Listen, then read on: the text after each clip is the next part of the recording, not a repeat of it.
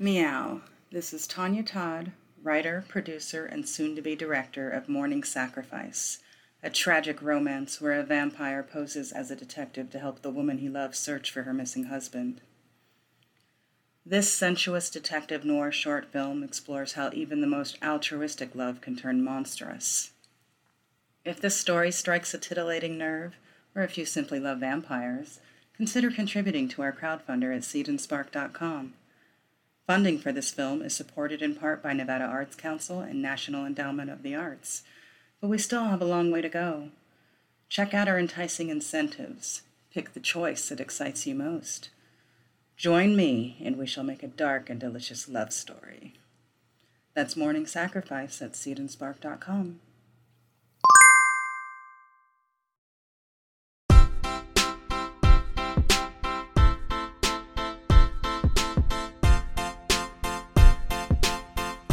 Meow and welcome to Banned Books Conversations, where radical readers discuss prohibited prose.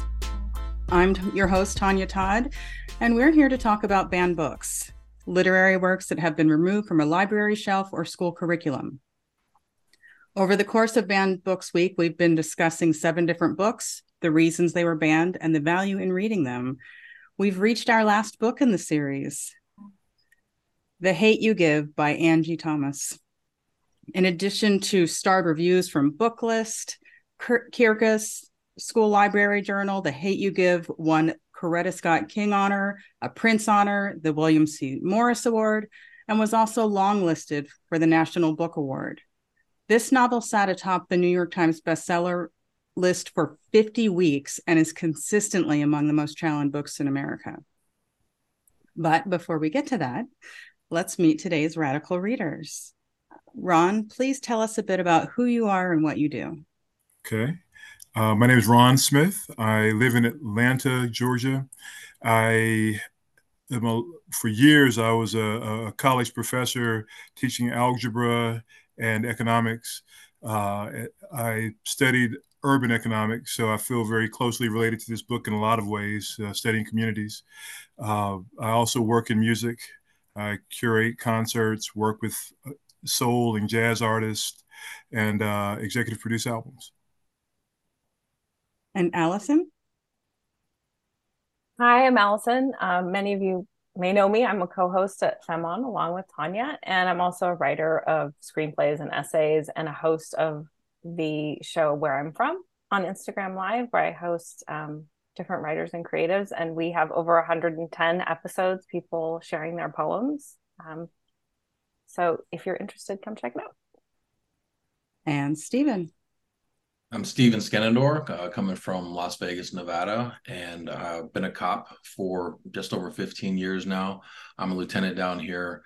Most of my career is like in different training cops as they're coming out of the academy for, I guess 3-4 years, another 3-4 years of investigations.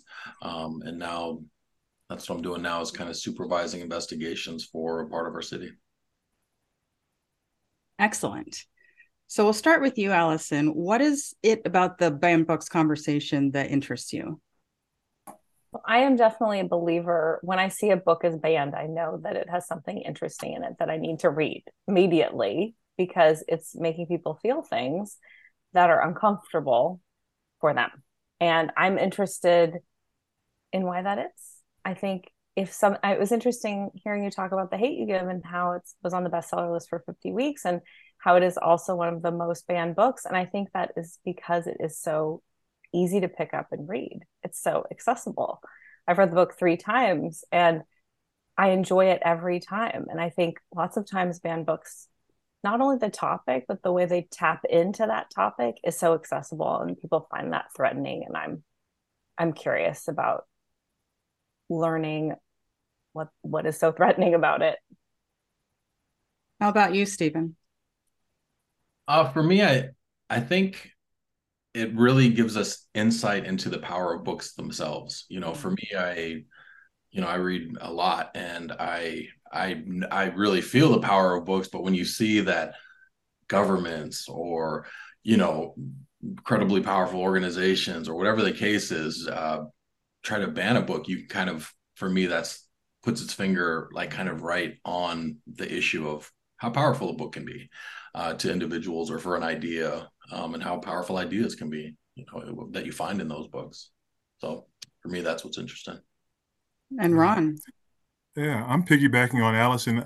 It's funny that I would pull up a list of the books that have been banned, and I discovered that most of those books, when I was a kid, those are the books that I really gravitated toward. I saw Fahrenheit 451 was one of the books that had been banned. I loved that book when I was a kid. The Catcher in the Rye, The Bluest Eye. I mean, there were so many books that I said, there's a reason that I clearly gravitate toward the things that are making people think. And this is what makes these books sexy to me. So, Stephen, have you had an experience with a book that offended you? And if so, how did that affect you? So I don't think that I've had an experience like that where I can say, okay, this book offended me and walked away from it. But I can tell you, I'm Native American. I grew up on a reservation just outside of Green Bay, Wisconsin. And I can tell you,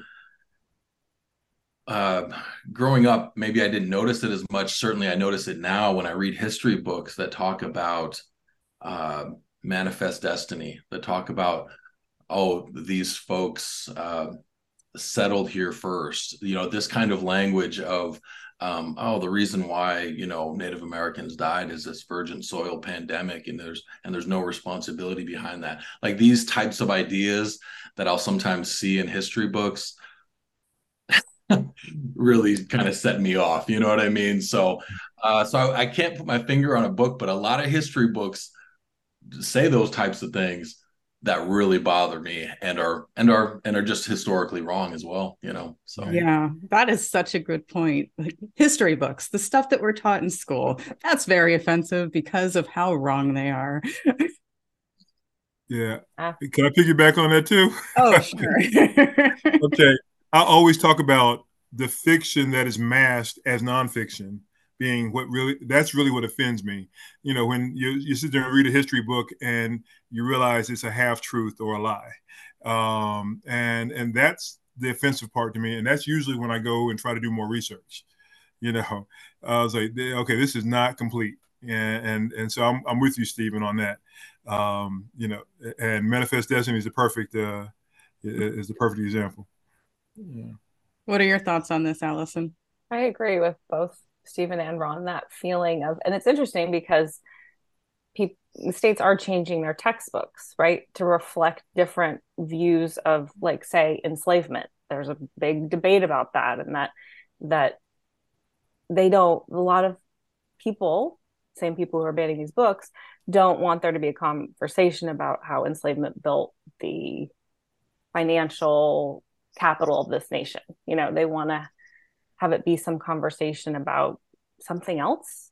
So I think that part of the reason they ban these books is because these books are in tandem with these ideas, right? So they're changing the textbooks, and then they also want to ban these books so that there's less, so you can't find these ideas.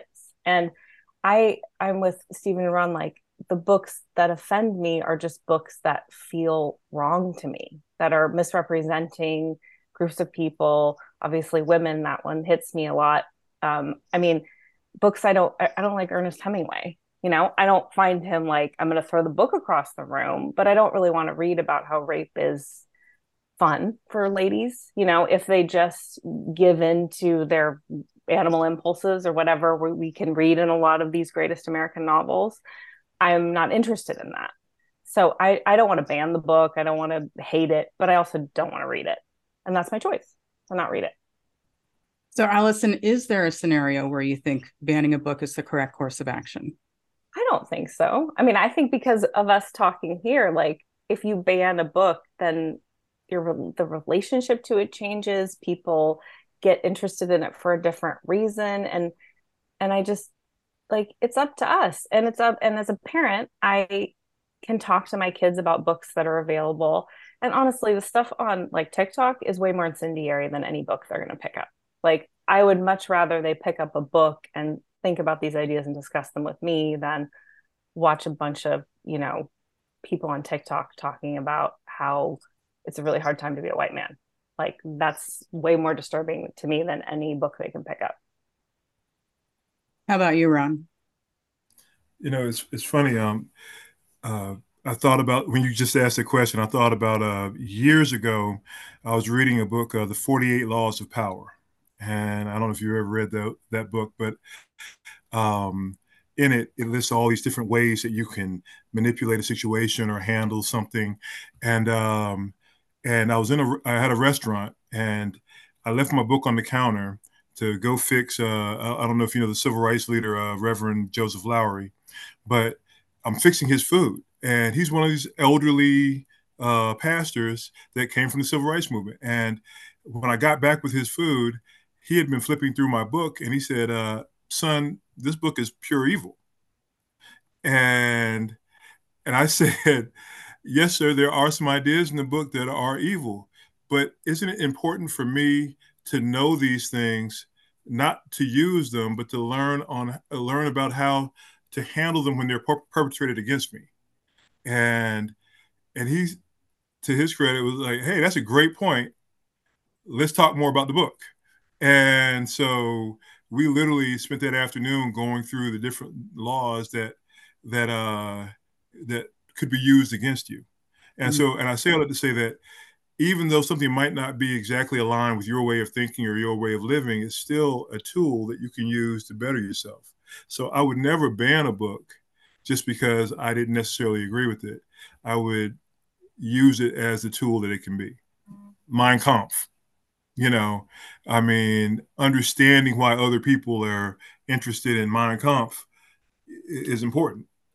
Um, Even though I'm not sitting there going, "Yay, Hitler," you know, so, or Heil Hitler. So. What are your thoughts, Stephen?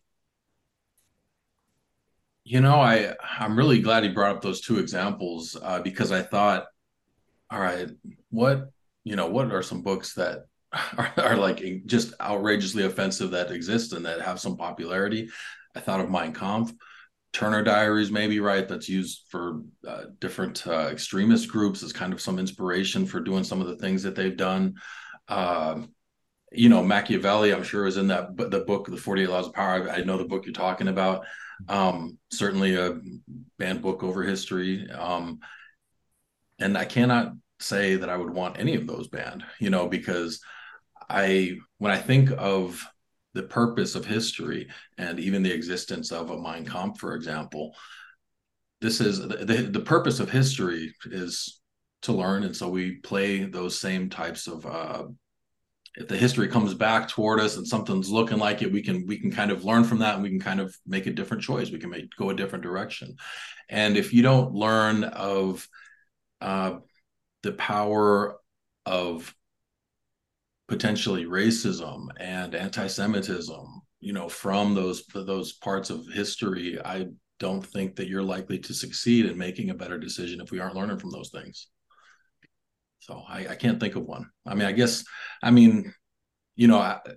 somebody could come up with a way to, in a book to say, hey, here's how you make a nuclear weapon, maybe all of a sudden I might have a small little agreement that this should not be so publicly out there. But literature, no, I don't see it. So, Ron, we'll start with you this time. How does the concept of the slippery slope fit in with the desire to ban books? Yeah, that's interesting. You get to a point where you go, okay, where does it stop? I mean, you can pick one book that you think of as being very offensive. And like, I started looking at books that were banned and how and why they were banned, like To Kill a Mockingbird. I mean, the use of the word nigger is the reason that they actually said we're banning this book, or the racial slurs.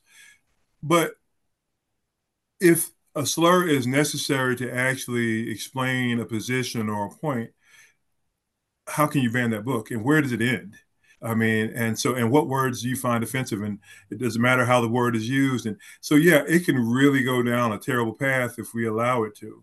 And I think that's why we have to err on the other side, and that's, stay open to books that even that we might find offensive.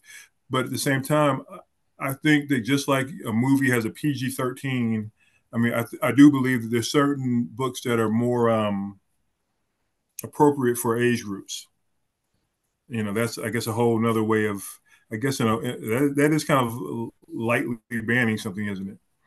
It's a Saying, form of hey, this is not for an censorship, 8-year-old. not banning. Oh, all right, thank you. Yes, I stand corrected. Yeah, absolutely. And I think that to be responsible, especially as you all, parents and or people who work with kids, I think there is some responsibility that we have to have in making sure that things are age appropriate. So, You're a parent, Allison. What are your thoughts on this? It's interesting because I don't have the statistics, but someone out there does. Many of these books are banned like by a very small percentage of people. Like when you look at the breakdown, it's these special interest groups just really going after books, particularly in Florida and I think other states. And it was interesting too, you talking about age things, because what is a big conversation around that is LGBTQ literature, right? That's a big flashpoint right now, where we don't want young children, and this is a conversation I've had with some parents, exposed to these ideas. I'm using scare quotes because these ideas are what that you are the gender or the orientation that you believe that you are. And to me, those aren't ideas, those are realities. And so I get even nervous around that kind of censorship because I do think there's a value being placed on it, and that makes me uncomfortable. And the same conversation is happening around racism. A lot of people saying, well, I want my child to be a child. I don't want them to have to be exposed to these ideas about racism. And it's like, well, okay, that's a lot of white privilege because everyone else is exposed to and living with the idea of racism. So I feel like the least I can do as a white parent is start talking about it with my kids, So I just feel like a lot of these bans and this idea of a slippery slope, it's just people being uncomfortable. And like, you got to get comfortable with the discomfort. Like, if we want things to change, if we want a more equitable world, that's what we have to do. And I feel like a lot of people who are banning books and having these discussions actually aren't interested in that direction at all. And that's the point of the bans. And that's part of the reason it gets me so upset. Stephen. So I always get skeptical of any times, somebody's making a slippery slope argument, or I just feel like this is a false argument. What I mean is, in every decision and every debate that we have, even within our own lives, we draw a line somewhere as to how far we're willing to go or where we're willing to stop. This is what we do with all issues. And so this slippery slope argument makes it seem like you must go to the extremes of one or the other. And I think that's delusional. That's inaccurate. I think that we have a great deal of choice in where we choose to stop in certain issues, actually in all issues. But so I do get skeptical of those things. I think you're right, Allison, that I think we too often try to shield our loved ones from the suffering in the world, especially young folks. I don't have any kids, but a lot of times I'll tell cop stories. Somebody will ask me about different cop stories or different things, and it's the kids are very interested, or the young folks are very interested, and the parents are really trying to like tell me to, hey, don't let them know yet there's evil in the world. You know what I mean? And so it's this tough thing to navigate for them, I'm sure, as well. But I always kind of choose to kind of to talk about it, to let complication in the world be a topic that we discuss, and I'm okay with things being a little blurry,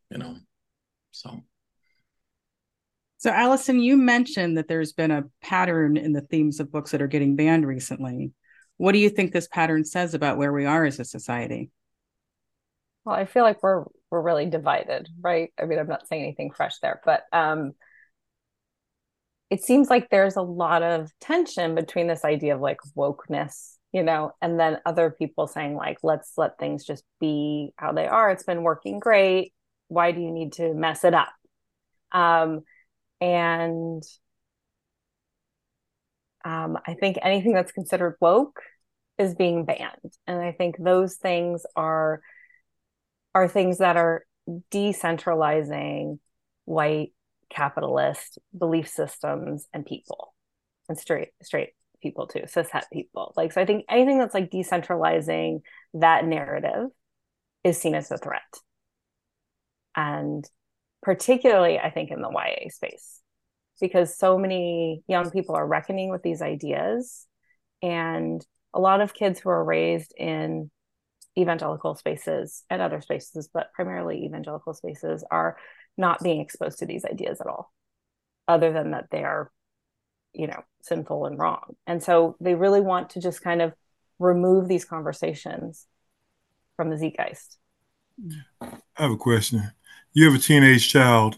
When you, yes, do you expose these kinds of reading materials to your child?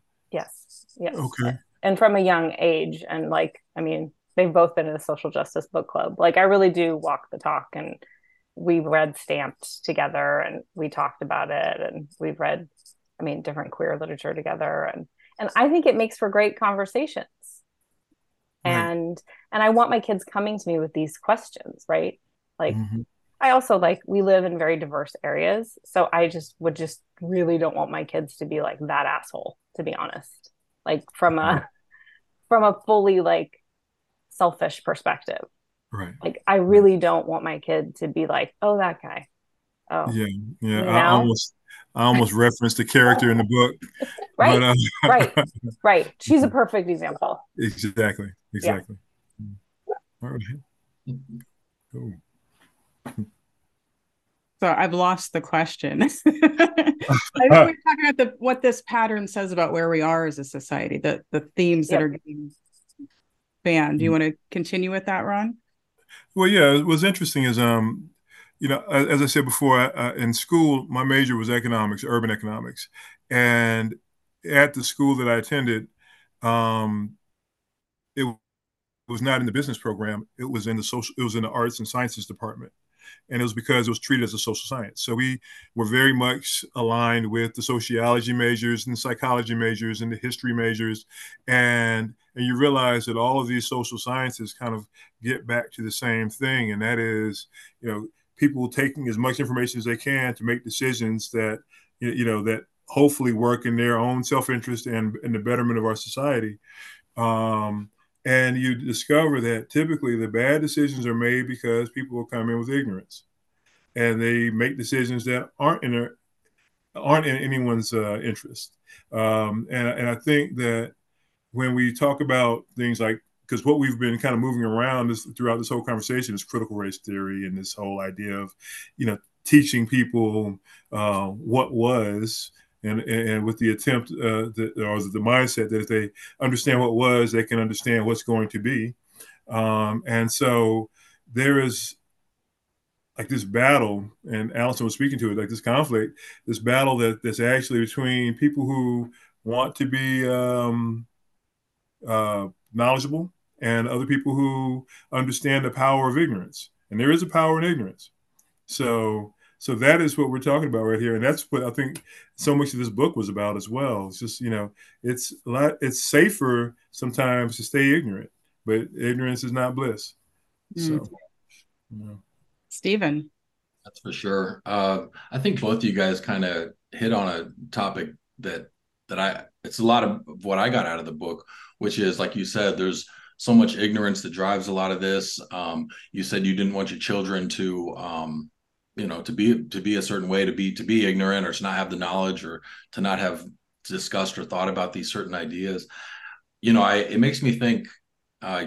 I watched the Republican debates yesterday, and Senator Tim Scott said, what makes us such a great country is that we have faced our demons or something like this head on, is what he essentially said. And I just could not have disagreed anymore. I just thought we have utterly failed to do that. I went to Ireland, and they have these, you can see the history of their suffering is really put on display. They, and I read that Germany also does this really well, for example, We have never done anything like that. I think that we have never, we have never done anything for reconciliation between, the races that have suffered in this country. We have never, um, I just don't think we've done.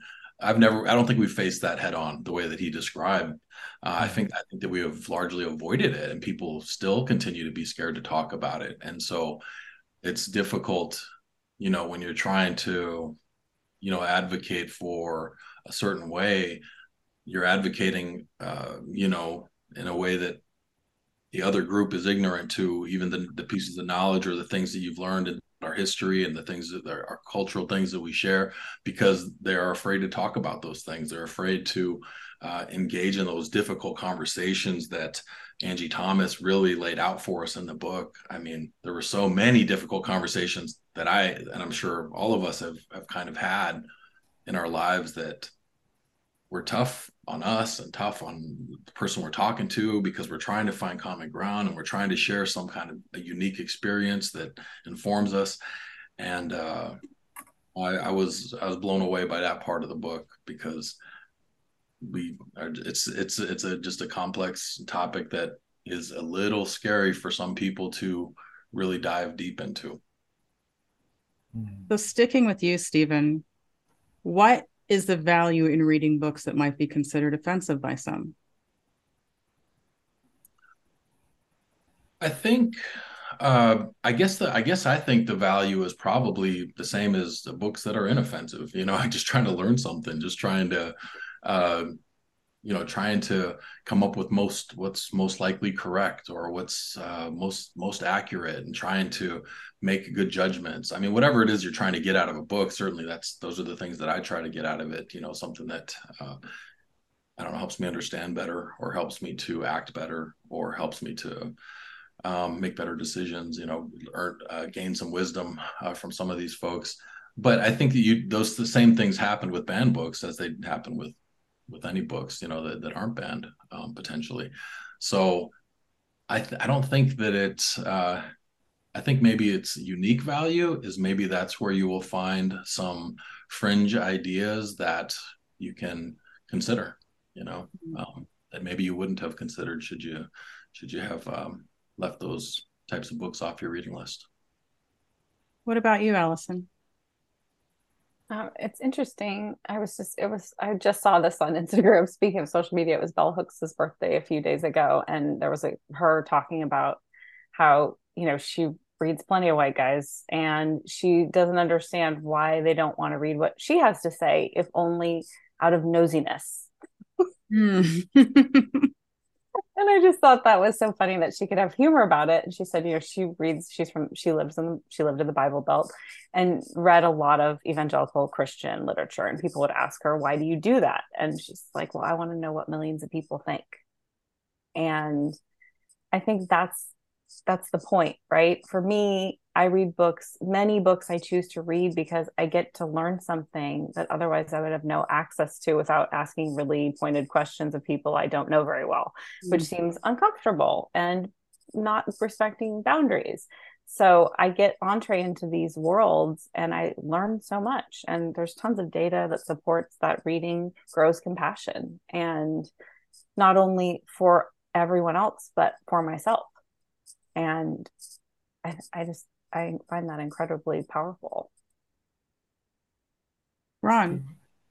Yeah, I completely agree. As a matter of fact, when they were talking, I was just sitting and thinking, when I was in college, all right, I like girls. I wanted to actually get to know more girls. And so when I was in college, I would read whatever they read.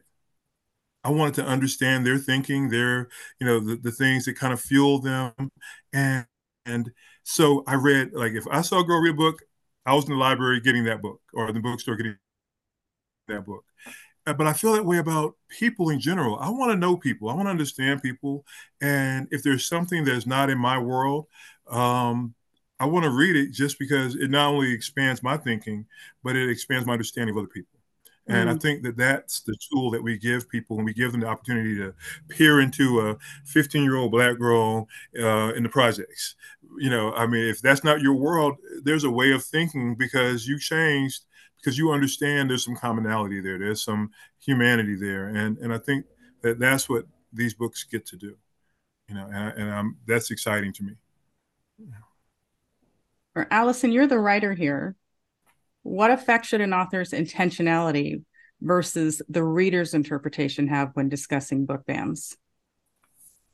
That's a really interesting question. Since I don't think we should ban books, I don't think it matters like what they intended and what the reality, because I don't think we should do it at all.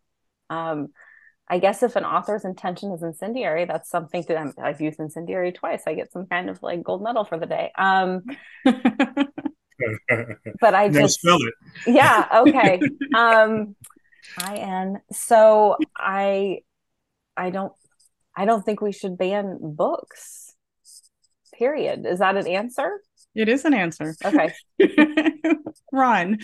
Yeah, I completely agree. But I think I used to feel this way in my classroom too. The more my students were uncomfortable, the more I liked it. I think that's where your growth comes. So even though the author's intentionality might have been completely different from the reader's experience, that's good. The more you can make somebody uncomfortable, the more you can make them stretch. And I love that. I love that. So, Stephen. Well, I guess thinking of the question, I think that the intentionality of the author, that's all that they can control. So first of all, I think that's all that they're responsible for. That's all we can hold them to account about. That's all that we can, you know what I mean? In terms of like the association of their work with them, their intentionality is all that they can control, no matter what the particular outcome is. But kind of like the intention of the reader, though, does have some kind of relationship. You talked about the 48 laws of power, and your particular want to, I don't know, potentially learn something that may be used against you, right? Or maybe whatever the case is. I bought a book out here. You'll only find this book in Vegas, by the way. It's at the Gamblers General Store, but it's a book, and it is 500 pages long. It's called Cheating at Gambling. Right? I bought this book. My family came up in casinos, but I bought this book. And so people will see this book on my shelf and they will be like, they will think I am just, you know what I mean? Like a scoundrel or something. But no, this is not the case. I just don't want to be cheated. You know what I mean? Like I've also worked in casinos. I used to deal poker. Like there've been some people cheating, you know what I mean? And I ain't having it. You know what I mean?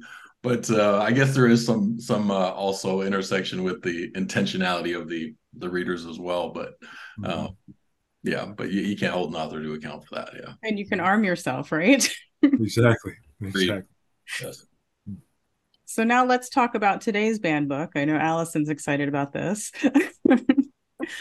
Published in 2017 and inspired by the Black Lives Matter movement, The Hate U Give tells the story of Star Carter, a 16-year-old girl who navigates between her poverty-stricken neighborhood and the wealthy suburban prep school she attends. When she becomes the sole witness to a police shooting of her friend Khalil, an unarmed suspected drug dealer, it brings up issues of racism and police violence in her community. Stephen, you are one of the biggest readers that I know, possibly the biggest reader of all of us here, but you usually don't do these types of shows. What prompted you to say yes when I asked you to discuss this book? Well, during after George Floyd was murdered, I was asked by my sister-in-law, "Hey, could I speak on Zoom to her kids and also like her kids' friends and their family during this?" They live up in Minnesota, and I agreed for the same reason that I'm agreeing now, which is we cannot fear talking about these difficult topics.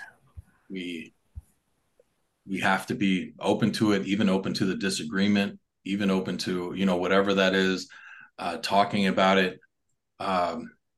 We have so much friction in our society and our country amongst each other. And even talking about these difficult things and disagreeing with them respectfully is a really just a real good way of being decent to each other and of having a good proper interaction to try to mend the relationship that that history has brought to us today. I mean, super important, incredibly important book. I also think when I think of this book too, what it reminded me of is one of the things we talked about in here too was the music of the song All Right, not Tupac, but the song is All Right. And he was this was the kind of the theme song for George Floyd protests and Black Lives Matter movement. Kendrick Lamar's song, and so I think of that song as related to the George Floyd protests, the way I think of this book as being related to in the same way as literature is to those protests. It is maybe the most prominent work of fiction that addresses these issues of race relations in America over the last decade. I'm excited to read it and learn from it.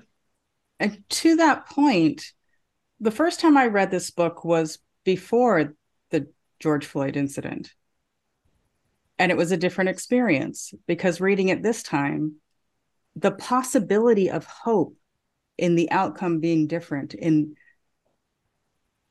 during the trial, reading it the first time, there was absolutely no question how it was going to end. But this time, even though I knew I knew the story already, I knew the outcome, but there was no semblance of hope the first time. Now I feel like we're in a world where we can hope that the outcome will be better. So it's not a huge amount of progress, but it is something, and it's significant. And I think that this book and that incident, it's all part of the same movement of letting people know, making people aware of what is happening in the world. So I'd like to hold on to that little bit of progress. I read it afterwards, and I certainly felt the way you did on the second reading, which was I was unsure of what that indictment would bring. Maybe, I don't know, maybe because of that small bit of progress that right. saw there. Yeah. And so Ron, you don't usually do these shows either. So I have the same question for you. Why did you agree to do this? You know what? Again, I like stretching and doing things that are outside of my comfort zone. Clearly, this is one. But I also think that the subject matter was one that where I have thoughts. I have a different kind of understanding and experience in that I have been pulled over by the police for no apparent reason. I have had to sit on my hands in the ice while they destroyed my car, and I couldn't explain why they said that they were, that the dog smelled drugs when they were. Nobody does that. I mean, I've had these experiences, and so I felt very connected to the characters, and especially at that age, feeling wronged, and so like you all, I mean, on your second reading, Stephen's first, my question in reading the is going to be, where is the hope? Where is the solution? It's easy to talk about the problem. Where is the solution? And I think part of the solution is this. What we're doing right now is having a discussion. As Stephen was saying, talking to the children that are near him to have the discussion. Things only get better if you can shine light on it. And so that's why I was happy to be involved in this today. So. And Allison, you jumped at the opportunity to discuss this book. Why is that? Oh, I love this book. And I read it for the first time before George Floyd's murder as well. And it's interesting, Tanya, I hadn't thought of that different because, of course, when I read it, I was like, oh, no, Star, don't. This is not going to go well for you. For me, I love this book because so many reasons, but I thought it was such a great book about code switching. And it was the best book I had ever read about that. And it blew my mind how seamless Angie Thomas makes it, and how she, talks about Garden Heights Star and private school Star, and and all these different manifestations of herself. And I thought it was brilliant. And Ron, you talking about like, you know, what's the hope? I think for me, that's the hope too in the book, is that she becomes Star at the end of the book, and she stops like being less and shrinking herself. We are wearing the mask. Yeah. Yeah, I understand. And I don't know too many people who get to, too many people of color who don't in some way, shape, or form wear a mask at some point, or learn to be bilingual in some way. I mean, I don't know. I can't think of anybody that doesn't have to, straddle that. Right. Feel compelled to do that as a means of protection. Exactly. Not as a means of being phony, but as a means of protection. Exactly. You don't always feel safe. That's right. Yeah. And I thought this book did such a beautiful job of showing that it was not, it's so not many layers, phoniness. don't you think? So many layers to this book. It could have just been a simple book about seeing a police shooting and what do you do about that? What will the outcome be? But there are themes of identity and friendship, and her, like, she's also conflicted. Right. He was not this, beautiful gem of a person who never did anything wrong. He may have been a beautiful gem of a person on the inside, but he did bad things. And there are layers to understanding why he did them, what that means. Shouldn't his life still be valued as a human being, whether he did bad things or not? All of that. Right. Yeah, I thought she did a wonderful job of actually developing each of these characters. I mean, and giving them all their layers. And I thought about like the character Kenya. She was an interesting character to me. There was something. There was like that Haley and Kenya had some similarities. But you watch Kenya's growth and the ability to just be able to say I'm sorry, or to be able to acknowledge that Star was doing the right thing. I thought there was there was some very interesting characters that were probably in a lot of other stories wouldn't have been as important, so. And I have to say that as a biracial female, I saw a lot of my own struggle in this character, even though she's not mixed, but she is living in two different worlds and having to like, you don't really belong anywhere. Yeah. She didn't belong in the Black community, and she didn't belong in the white community. And I absolutely understand that. You are an other everywhere. Right. And I thought she handled that beautifully. Yeah. And I think it's funny because we're on the 10-year anniversary of Black Lives Matter right now. And so we're not talking about ancient history. We're talking about, very much our present. Right. But there is a timelessness about this as well. It's timely, but it's also timeless. And I talk about music a lot when I talk about those kinds of things, like Marvin Gaye's "What's Going On." You could literally listen to that song right now, and you're just changing the wars out. But everything else, everything else is very much about right now.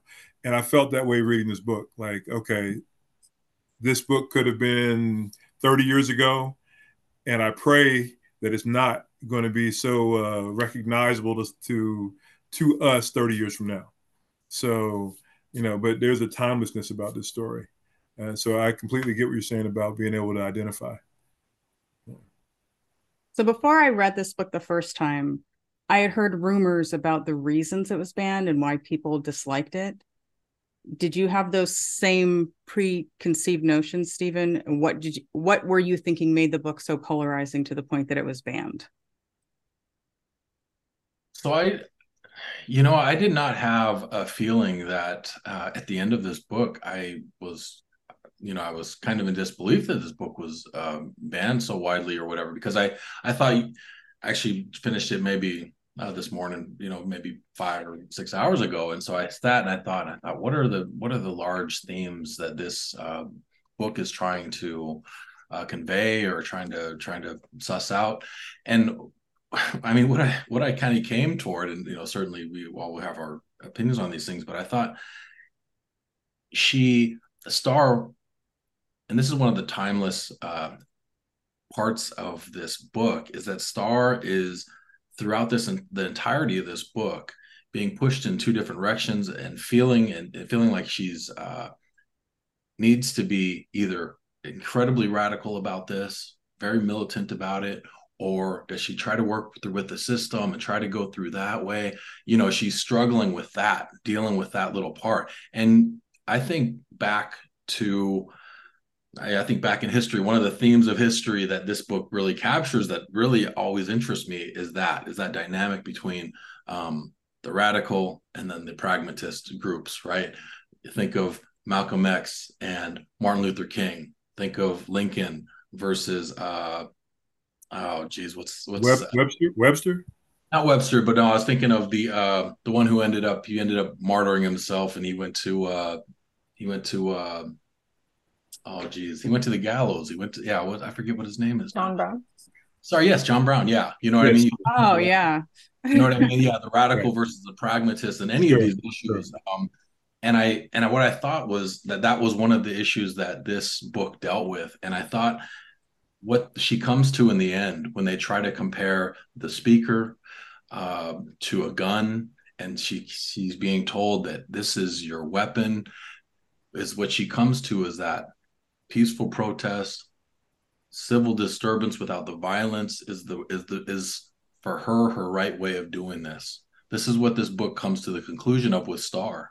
I don't know what book two will pretend, but this is what it comes to. Who has a problem with that? I was kind of blown away by this, right? And the other thing that I thought of was also this theme that they had, and it kind of just switched kind of right at the end of this book too, was this culture of the culture of like anti-snitching and stuff, right? And so then it gets to the end of this book too, and people will have this concern that this book, I'm certain that was the reason why this is largely banned, is because they think of this as this really anti-police book without probably having read it, I'm sure. But they get to the end of this and they find that the danger in their local society, their little piece of the world here, they need to talk to the cops too, and they choose to talk to the cops and say that to say who started the fire and make themselves safe by doing that, and so they struggle with these difficult issues, but they come to this conclusion that I don't find to be some kind of extreme conclusion. I don't find to be a reason to ban any of this. I find it to be I don't know. I find it to be something that we all struggle with when we're thinking about these issues. This is a great portrayal of our own internal struggles that when we think about these issues. And I don't think felt very real, didn't it? Sorry? It felt very real, didn't it? Oh, very real, very real. I've had some of these exact same conversations. I was just like, oh my goodness, like she captured so well some of the difficult conversations and feelings about comments, and and also about how extreme you should go for issues that are important to you, and how you should try to do those things. I mean, like we talked last time, my family went to Standing Rock when that was all going down, and like my brother, he went up there to raise hell, but the elders of the reservation, they did not want that. They wanted it to be done in a certain way, and so they steadied the hand of my brother. And my brother was he understood that and went with the way that community wanted them to go. You know what I mean? So it's just, everybody struggles with that. Yeah. So I found it wonderful. Yeah. How about you, Ron? It's interesting that you talked about some of the other stories within the story, and I was sitting there thinking about the power of Uncle Carlos, the power of her father, and these families that were really whole families. And I think so often when you watch the news or hear the propaganda, you don't see these, black men being involved like they were in the characters in these books. And I thought that was so important because so many of my friends and family are just that. And even if they have, other challenges, they're there for their families. And I think that was an important thing too, that if if there's a narrative that's out there about deadbeat dads and stuff, this book would also be uncomfortable for somebody who doesn't ever hear about that. I thought that was another interesting piece to the story. So I don't know. Did y'all see that or hear that, or was it just me and my No, my I own definitely did. Okay. What about you okay. two? Oh yeah, definitely.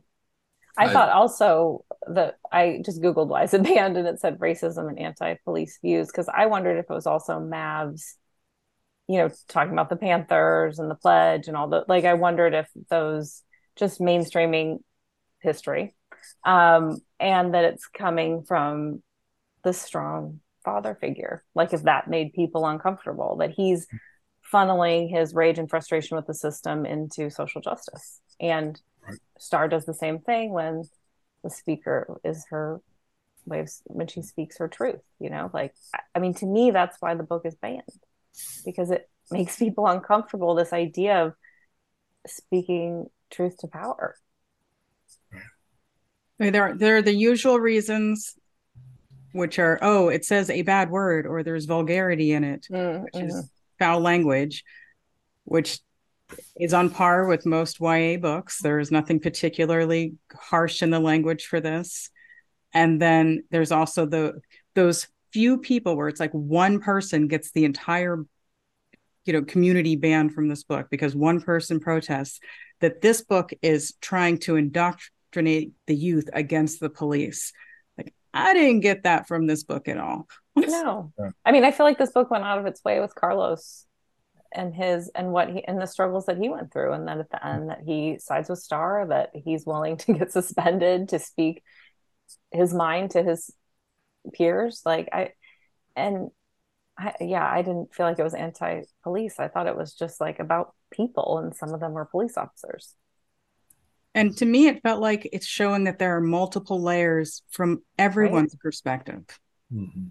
It's not just one black or white issue. Mm-hmm. Right. I thought Angie Thomas took great care, actually. She did. With that. And with the white characters, like we had the boyfriend and Haley, like, Right. okay, we got both. We would just get Haley, which also would have been fine. Like, the balance was important. Yeah. Maya was important, having the Asian character, she was so very important to this. And I don't know why every time she came up in the book I end up smiling. I like that.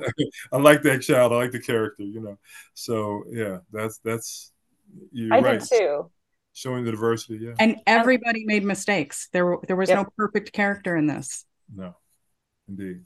And I like that we got to see Haley, just her general sort of non-concern with anyone's feelings, wasn't just Star, it's also Mia. And just this kind of general, like, oh, it's a joke. I think we're all very used to people like that when they're called out on their behavior. Oh, it's just a joke.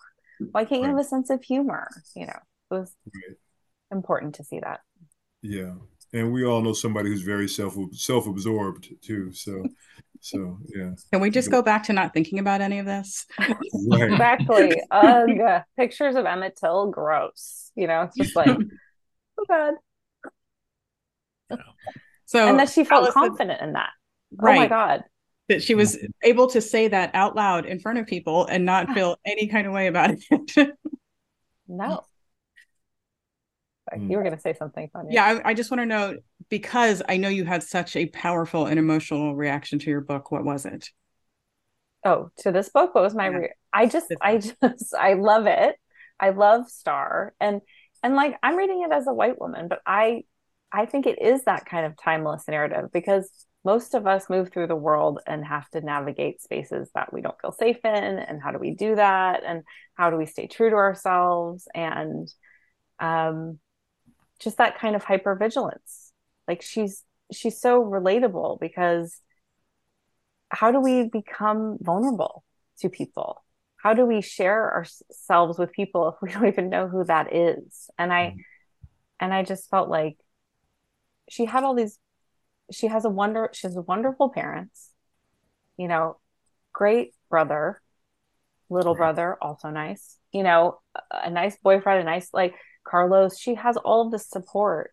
It doesn't mean life isn't complicated and that you aren't, and that if you are really engaged with life, it's like I said, it's uncomfortable. Like, what do I do now? How do Right. I find a way forward? Especially at that age. Yeah. Yeah. And I don't read a lot of, obviously, I don't read a lot of YA books, so this was kind of refreshing for me and from that standpoint as well. But I was curious, have you all seen the movie? Yes. I Okay, I haven't haven't. I seen the was movie. waiting till after we're done talking to watch the movie because I just want to focus on the book because it's the one that was banned. Yes, I Right. totally I saw it.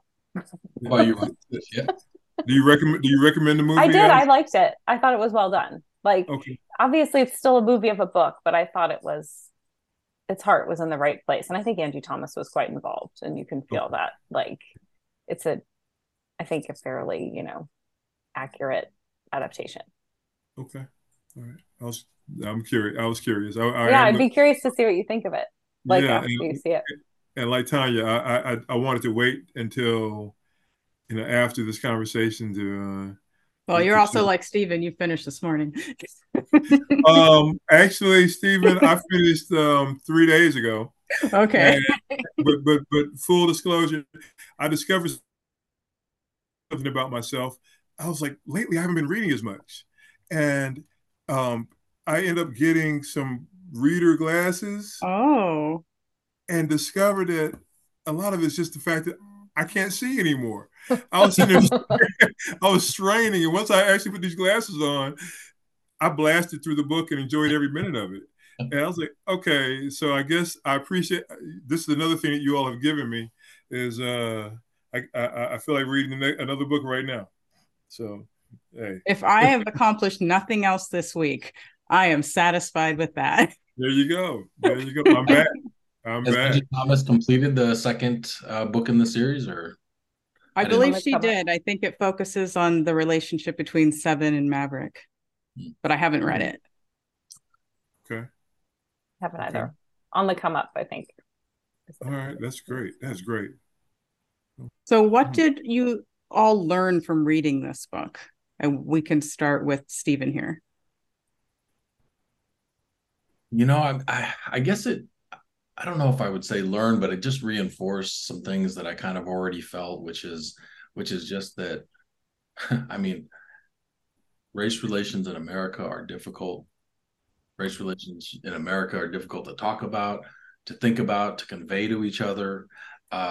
Like you said, there were so many different characters and we all of us in society, right, are just along this whole spectrum of, I don't know, for or against a particular certain parts of this. It's just such a complicated thing to settle in on. It's just, and she's demonstrated that so well, because you would have, the dad, the militant dad, that was in the Black Panthers, and then you would have, you know, mom who's obviously no less loving, but thought of raising her a little slightly different way, right?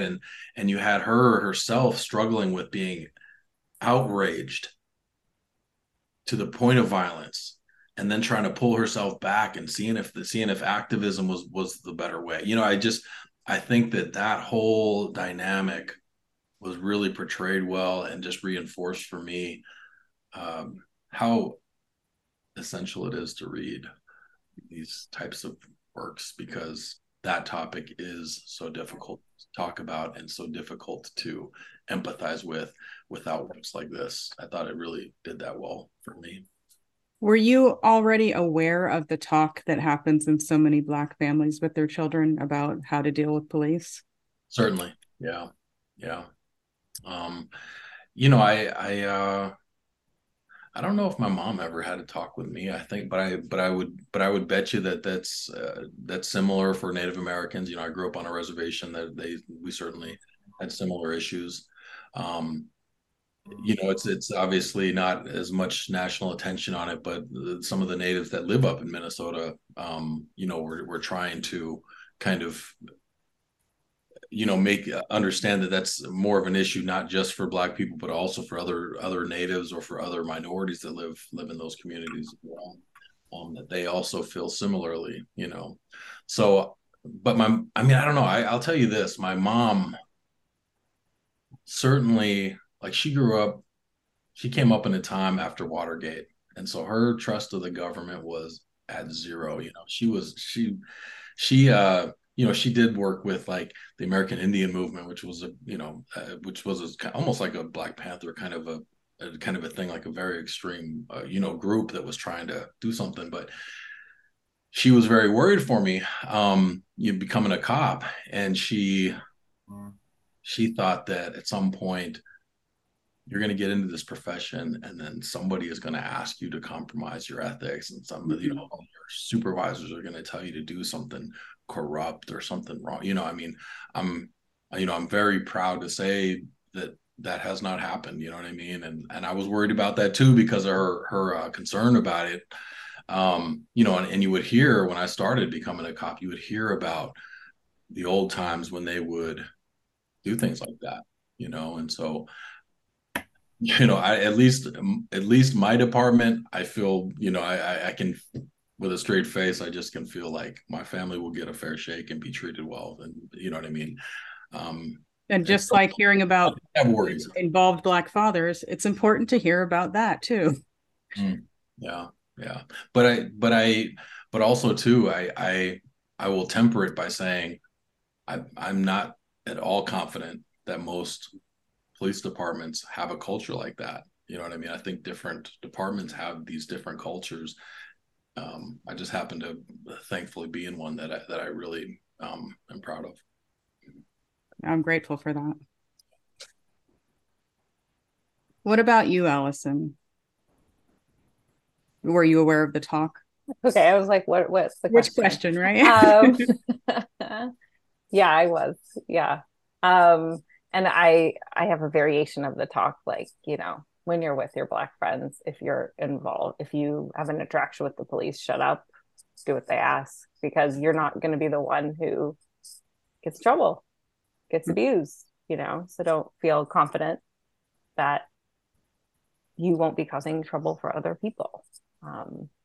So it's not the same, but I just think it's important to have an awareness that the people you're with are more vulnerable than you.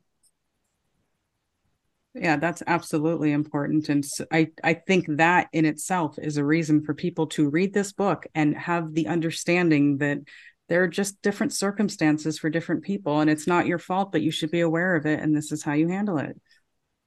Awareness is power. Yeah. And it makes you a better friend. Like, I mean, you know, I will say this too. I told you about being pulled over that time driving between DC and Baltimore, and you know, you almost feel like, oh, haven't I grown out of this? I mean, I know you pulled me over when I was a teenager. I know you pulled me over when I was 20, but in my 40s, you know, you're still pulling me over. And why? I'm sitting here driving with an elderly man, and now you got both of us laying out here.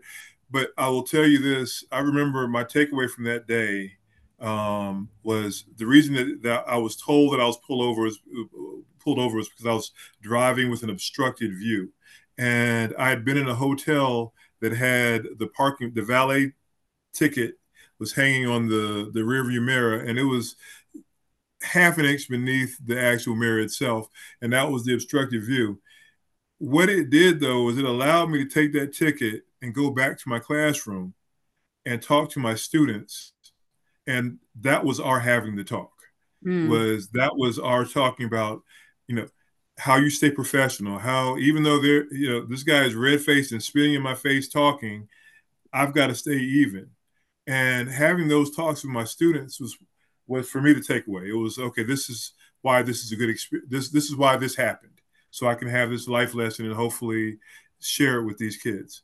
I think the book in some way does that for a whole lot more people than I ever could do in a classroom. It gives people an opportunity to have that conversation, and I think that's huge. And I thought it was beautifully crafted, beautifully done, and I hope that there's some family right now using this as a tool to actually prepare, some kids for that moment if and when it happens. So, you know, Sorry. Yeah. No, I'm sorry. I was just going to say, it kind of reminded me, also with Allison talking, that when I talked to those kids, for example, in Minnesota, that was one thing that they had asked me is like, oh, what should I do? Right. If I saw a police officer interacting with somebody and I thought something was wrong or like something was not right or whatever, and you're right. And that the advice I gave them, and it's something else. And I would just, request that you share with them is just be a good witness, right? I Yeah. mean, like those folks that were there with George Floyd and with what they did and the power of that. I mean, I think they actually gave the woman who filmed that like a Pulitzer Prize or something like this, right? I mean, because of the powerfulness of just having borne witness to that and sharing that with the world. But no, I it just kind of reminds me of that too. I hope so too. That's yeah. Ron, earlier you talked about the potential to censor the book or not this book in particular, but books in general for kids that are too young for it. You know what? And you asked me what I got out of this conversation. I'm sorry to interrupt, but Allison, you helped me change my vote. And that's what these conversations do. Yes. They help give you different perspectives and consider different ideas. Absolutely. Hey, thank you. Yeah, I do think an opportunity to have conversations, and to actually discuss it with kids at different ages is great. So thank you. So after reading this book and after having this conversation, Stephen, what are the reasons that people should read The Hate U Give? Why do you think it's important to keep this book in particular available to the public? Because the conversation about race in America is not behind us. It is something that is right in front of us that we got to talk about. This book does it wonderfully. No matter your particular perspective on it, I think that you will find a character, you will find an impulse in the book that is sympathetic to how you feel. And you will find the complications near and far to that issue. So I guess that's what I would say is just is that conversation is not behind us as much as some of the world likes to try to shove that aside and say, let's not talk about it anymore. We must talk about it and we must start having those difficult conversations. And this is a wonderful place to start. How about you, Allison? I mean, Stephen said it really well. I agree wholeheartedly. And I think this is a modern classic. Like, I feel like this is a book that we will refer back to and people will read, not only because it'll hold up because of the timelessness of it, but it is also a real view into what was happening. And like you say, Ron, I hope it's not still happening in 50 years. Like, I hope we look back. I mean, that's how I feel about gun violence in general. I really hope that we look back on this time and think, how did we let this madness go on so long for our children and our citizens? And so I hope this feels historical in that way. And I did think the book spoke so eloquently to the trauma Star suffered, not only because of racism, but because of gun violence and the death of her two friends.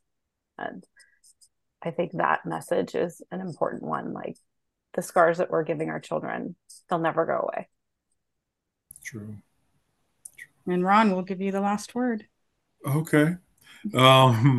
It's funny. A lot of times when I read, I try to read fiction and then I read a nonfiction. I read a fiction and nonfiction, trying to keep some balance. And I remember like one time reading Sun Tzu, The Art of War, and then reading Shogun by James Clavell, and discovering it was kind of the same story, and one made me want to understand the other better. And I'm hoping that happens with this too, that someone reads this fiction and they want to understand the history better, because because we can't afford to toss our truths away and calling it critical race theory and woke and all that kind of stuff and making it so hard for people to actually shine light on what is real. And I hope that this book will help fuel the momentum to get people to actually deal with what is real and understand each other better. So the end. That's all I got. Very well said. Well, thank you all for your wonderful input and for wrapping up this year's series with just such a powerful discussion. Before we wrap up, Ron, where can people find you and support your work? I am doing the project that I'm working on right now is called the Soul Symphony.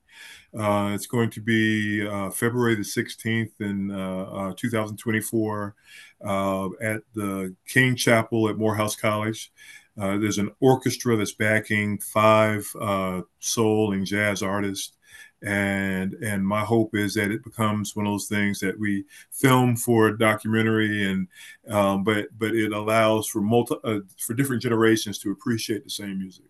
So if be on the lookout for the Soul Symphony, and you can go to thesoulsymphony.com.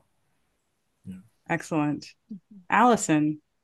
The easiest place to find anything about me is my website, AllisonShelton.com, ALYSONSHELTON, and I'm on Instagram a lot at by Allison Shelton.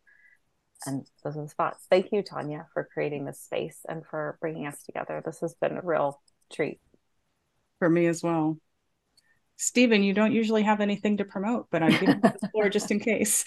I don't. I was like, well, where can you reach me? I was like, 911. I don't know. You can plug Amanda's book. I hope I don't have to reach you. Yeah.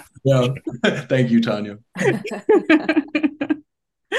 Well, that's it for this year's Banned Books Conversations. Again, I want to thank everyone who recommended books for the series. Keep those suggestions coming. Many thanks to JP Butler, Charles Larson, Mike Burton of Genuine Chit Chat, Veronica Clash, and Susan Jocelyn for their assistance and support behind the scenes. Thank you to the ladies of FemOn, Ria, Ada, Jess, and of course, Allison, who let me hijack the schedule all week as a sisterly form of active activism. To that note, I want to thank my brother, Tony Farina, and Dave Horrocks for sharing this content on the Comics in Motion feed as well. Thank you to Marshall.edu for being such a great resource by listing banned books and their challenge history. Thank you to all of our amazing guests. Success would not be possible without you. And to the audience, thank you for listening. More importantly, thank you for reading.